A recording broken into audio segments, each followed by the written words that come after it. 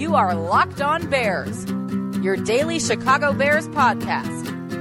Part of the Locked On Podcast Network, your team every day. You are Locked On Bears, and I'm your host, Lauren Cox.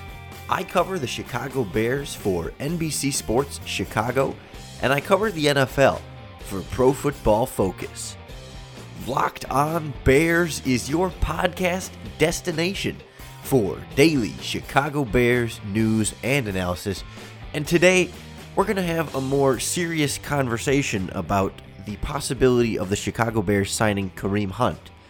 But it's not as much focused on the football side of that potential roster move, but more the off-field side, that everything that comes with a player with this type of background. So I'll be joined by a licensed clinical social worker, Daniel Simpkins, who also happens to be a fantasy football writer for Football Guys and a few other places, and a Tennessee Titans fan. And he's going to talk to us a little bit about his experience working with domestic abusers, people who have been accused of these types of crimes and more. And we'll talk about how teams in the NFL may or may not be suited to handle these types of players, and how treatment and rehabilitation works in these situations.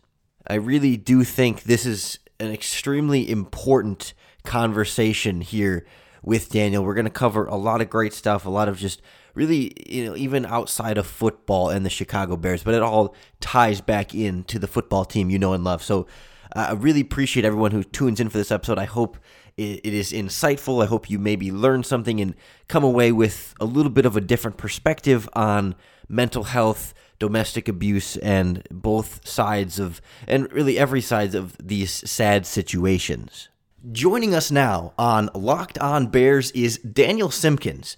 He's a writer for Football Guys, writing about fantasy football, particularly IDP and Dynasty. But in his day job, he is a licensed clinical social worker and a therapist. And full disclosure, I heard Daniel have this type of discussion with Matt Waldman on Matt Waldman's RSP cast. This was back in December, after the initial news about Kareem Hunt's video surfaced back then. And so I'm hoping we can recreate some of that here and steal a little bit of what you guys had talked about back then. But I think it applies particularly now to the Chicago Bears as this Kareem Hunt situation pops up. So Daniel, first of all, how are you doing this evening?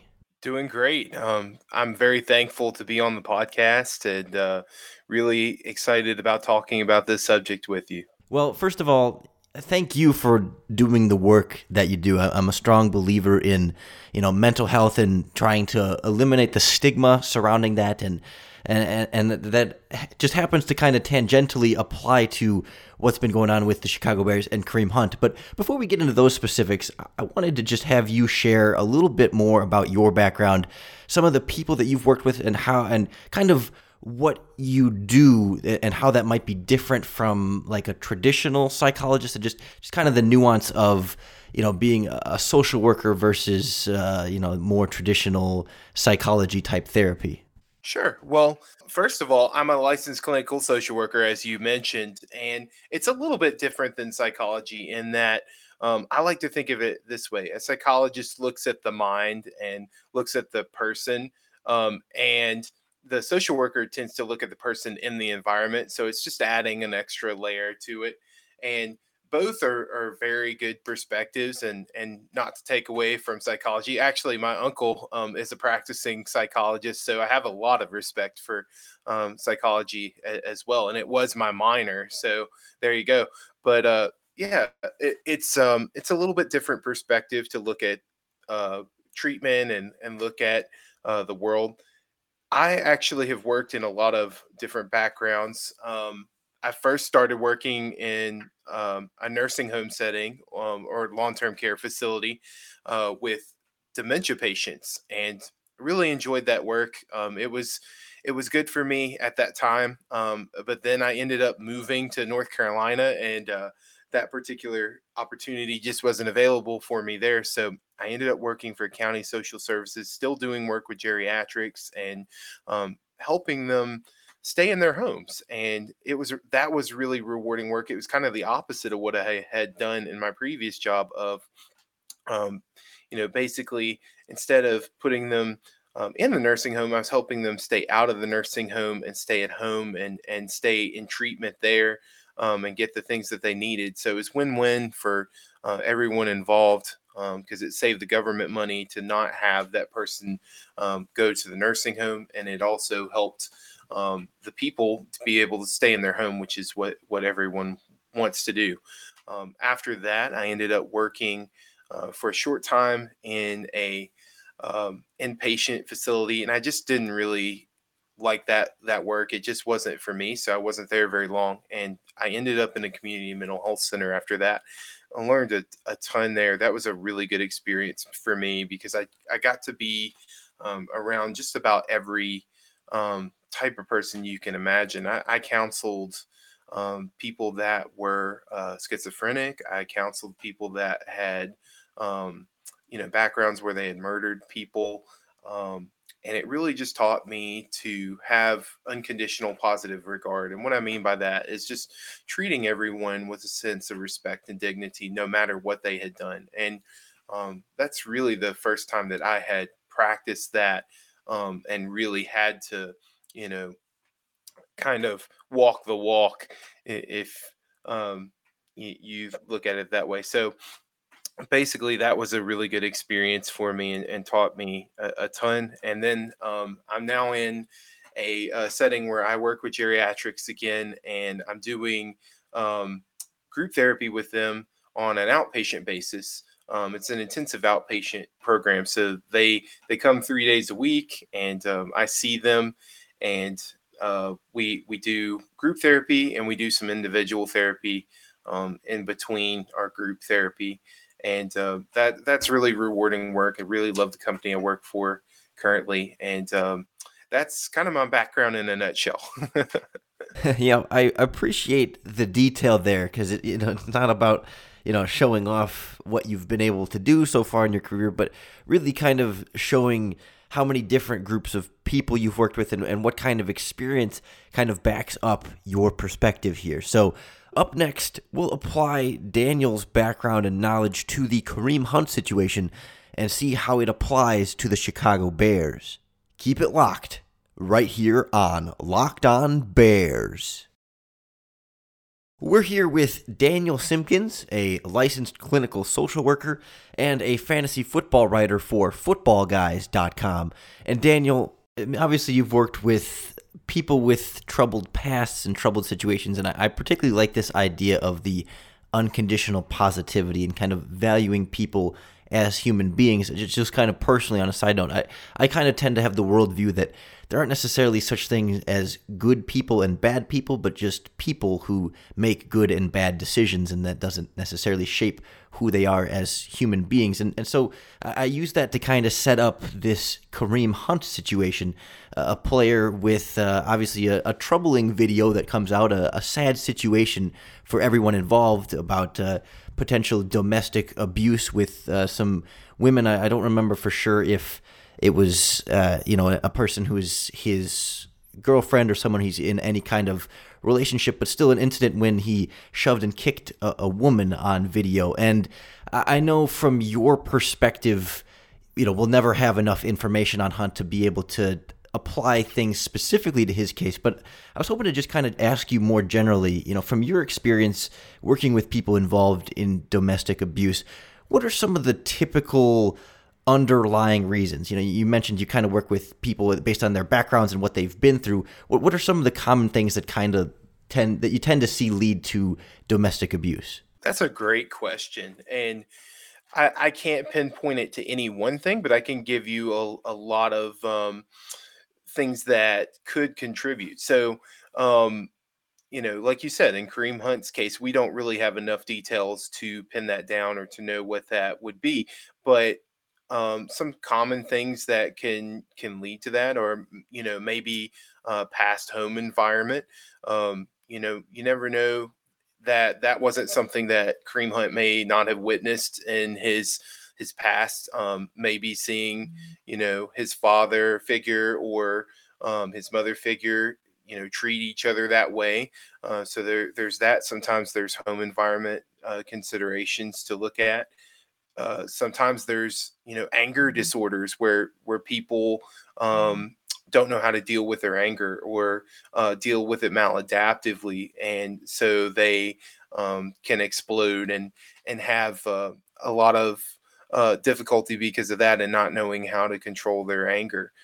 Those are just a few things that I can think of off the top of my head. And I mean, there are all kinds of different scenarios we could go into, but those are just some of the things that came to mind for me.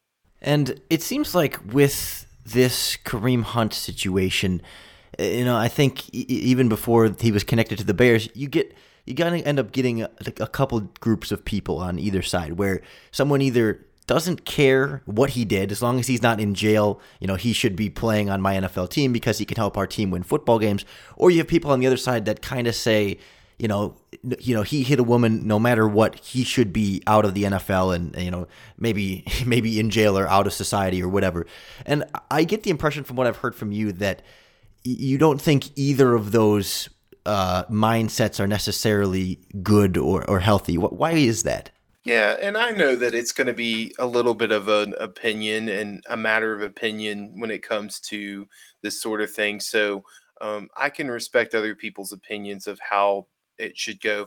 But my feeling is that sometimes we go too far to one extreme or the other when we're looking at people. And sometimes we're too lenient with them, and sometimes we're too hard on them. And yeah, I liked what you said at the beginning of the show that, people are people and they make good and bad decisions. And I'm a firm believer that there aren't good people or bad people. There are people that, like you said, make decisions, and sometimes those decisions are good and sometimes they mess up. And sometimes people mess up bigger than other people. And in this case, I think we need to be aware that, like I said before, there may be some circumstances that led up to this that we're not privy to, that it may have been part of his background and part of what he witnessed growing up. It could be that he's not learned to deal with his anger, and he's got a lot of pent up anger over things that he's not dealt with in his life, and that came out here. So we need to really be careful that we don't slap a label on someone and just say, we're not going to deal with you anymore. You're just ostracized and an outcast. I really believe that we need to, definitely punish that person, and there need to be repercussions for what they do. We can be enablers and we can be too lenient on someone, but at the same time, we can go too far the other direction where we don't believe in rehabilitation, or we don't believe in that person's ability to maybe get better and to learn and to grow. And I think that there is a real growth opportunity for Kareem Hunt here. And I am happy to hear that he sought out treatment. We don't know exactly what that treatment entails, other than it was mentioned on ESPN when it was reported that it was counseling and therapy. So, we can kind of conclude that he's maybe doing something like an inpatient program or an outpatient program of some sort, and maybe some therapy sessions on top of that. We just really won't know unless he releases the details of his treatment, which that could go either way. But we definitely need to give people a chance to do better and not make it a one strike and you're out deal. Well, Bears coach Matt Nagy said something similar, in the sense of, he was raised to give people second chances, but not necessarily third chances. So still to come on today's podcast, we're going to look at how treatment might work for a player like Kareem Hunt, and whether or not the Chicago Bears are aptly equipped to be able to evaluate his mental health and determine whether or not he's ready to join their football team. That's next on Locked On Bears. Again, we're talking with Daniel Simpkins, a fantasy football writer for Football Guys, focusing on IDP and Dynasty fantasy football, and also a licensed clinical social worker. And Daniel, I know when you talk about treatment for a player like Kareem Hunt, we're never going to know all of the details, and I think Kareem Hunt might be the only one who really knows everything that went on with this situation. But from your perspective, how long does treatment take? I know it's going to be different for every situation, but I mean,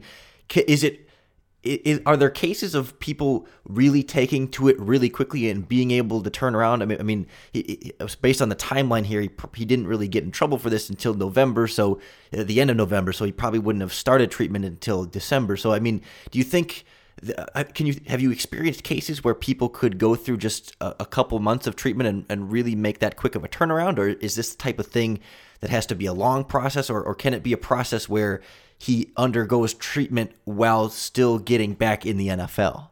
Sure, that's a great question. And I do think that you can have quick turnaround. It does depend on the person, and treatment's really an individualized thing. So a good clinician will sit down with a client and they'll look at their situation and they'll look at what's going on with them.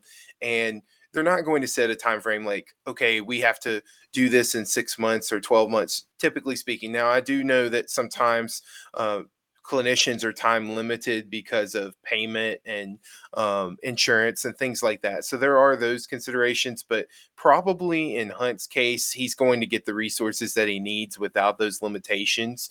So a good clinician will sit down with him and they'll make up a treatment plan and they'll work on those goals as long as it takes. And usually clinicians will say, I'm not going to give you a time frame. We're going to just work on this. We're going to see, how you progress in treatment. And with my clients, that's how it is. We don't have a specific time frame that they're going to be in treatment. Some of my clients are only with our program for a few months. Some of my clients are only with our program for, a few weeks, and they get what they need and go. There are some of my clients who have been with our program for years. And there are some of my clients who will probably be in treatment the rest of their lives in some capacity. Now, they may not be coming every day. They may be coming every other day or 2 or 3 times a week, but they're getting scaled back a little bit and they're having treatment, but it's for maintenance reasons. So it's hard to say what Hunt will need here, not knowing, again, all the specifics, but it's possible that, he could begin to play football and do individual therapy. I know that there are a lot of players that probably have therapists, and the pressure of the game is intense. It's a performance-based business, and there's a lot of different pressures that come up, travel, being away from family, dealing with difficult people on your coaching staff and in your locker room, and dealing with money and fame, and all those things are really high pressure situations. So, sometimes people need therapy just to be able to cope and deal with those situations. So, you don't even have to necessarily do something horrible or bad that puts you in therapy. Sometimes people go to therapy as a way to maintain and a way to, stay healthy. So it's possible that Hunt, does therapy and he's done with it and never goes back and sets foot in the therapist's office again. But it's also very possible that maybe through the course of treatment, his therapist finds that, he's doing better, but he needs to continue to maintain and continue to see a therapist maybe after the acute treatment. So there's a lot of different possibilities here, but those are just, again, some things that come up and that are a possible scenario for Hunt. And I know the Bears head coach Matt Nagy told reporters that he had spoken on the phone with Hunt last week, just kind of checking in on him as a person, which I think is a good sign that there's some confidence here. And I think Nagy had said as well that, in his experiences with Hunt, that he's been easy to work with and be a good person and a person he's genuinely cared about. But do you feel like teams, are able to properly identify and diagnose the progress of players coming from off-field incidents?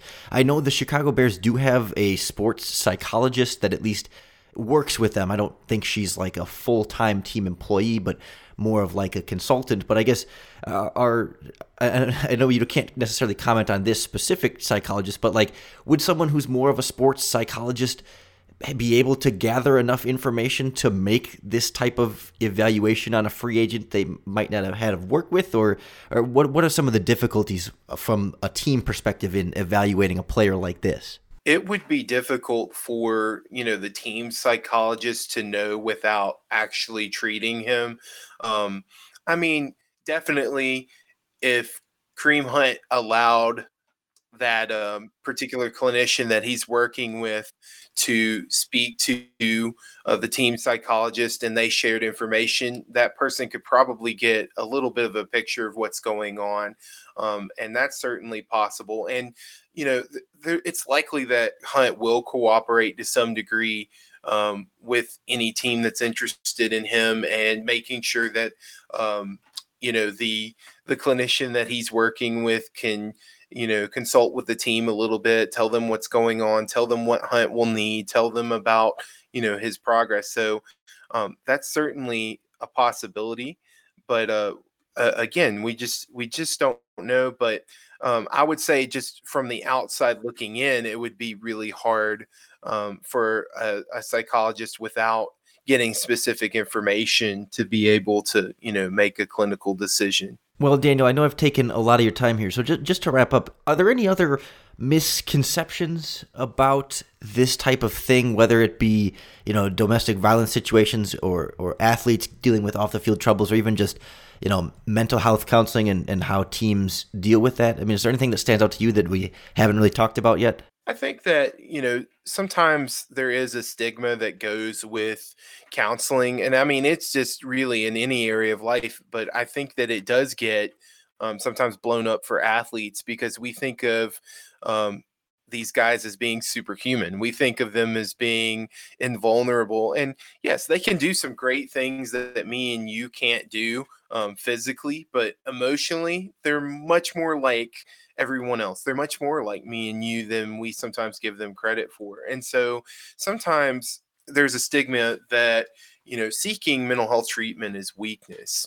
And I think that sometimes you will have fans say things to that effect. I think even when I've seen some of these stories about Kareem Hunt seeking mental health treatment, I've seen in the comment section some people making fun and, saying, that's weak, or, that guy is just hopeless, things like that. And the reality is, all of us need help at some time. And the probability that you will end up in therapy at some point in your life is pretty high, actually.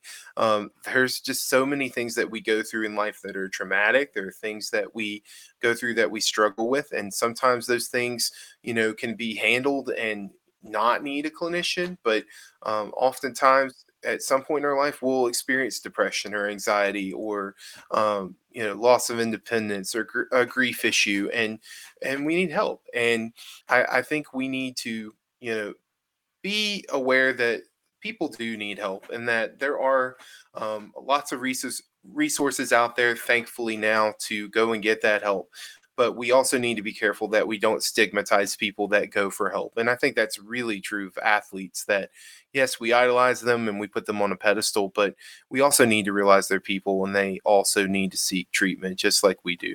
Yeah, I cannot echo those thoughts stronger, especially in terms of fighting the stigma. And I hope even a conversation like this, that, someone listening might feel that much better, or that much more willing to seek the help that they need. And I mean, I cannot recommend that type of thing enough. There, absolutely anyone who's in need of help should not think twice of getting the help that they need, because it can be life-saving, and certainly can turn people's lives around. And Daniel, I really appreciate not only you coming on the podcast, but the work you do, helping people with these types of issues, and helping, especially senior citizens. I know everyone's seen a grandparent that gets lonely and has to go through difficult times, and maybe not always to the extent that some of the people you've dealt with, but just incredibly relatable, I think. And I can't thank you enough for the work that you do.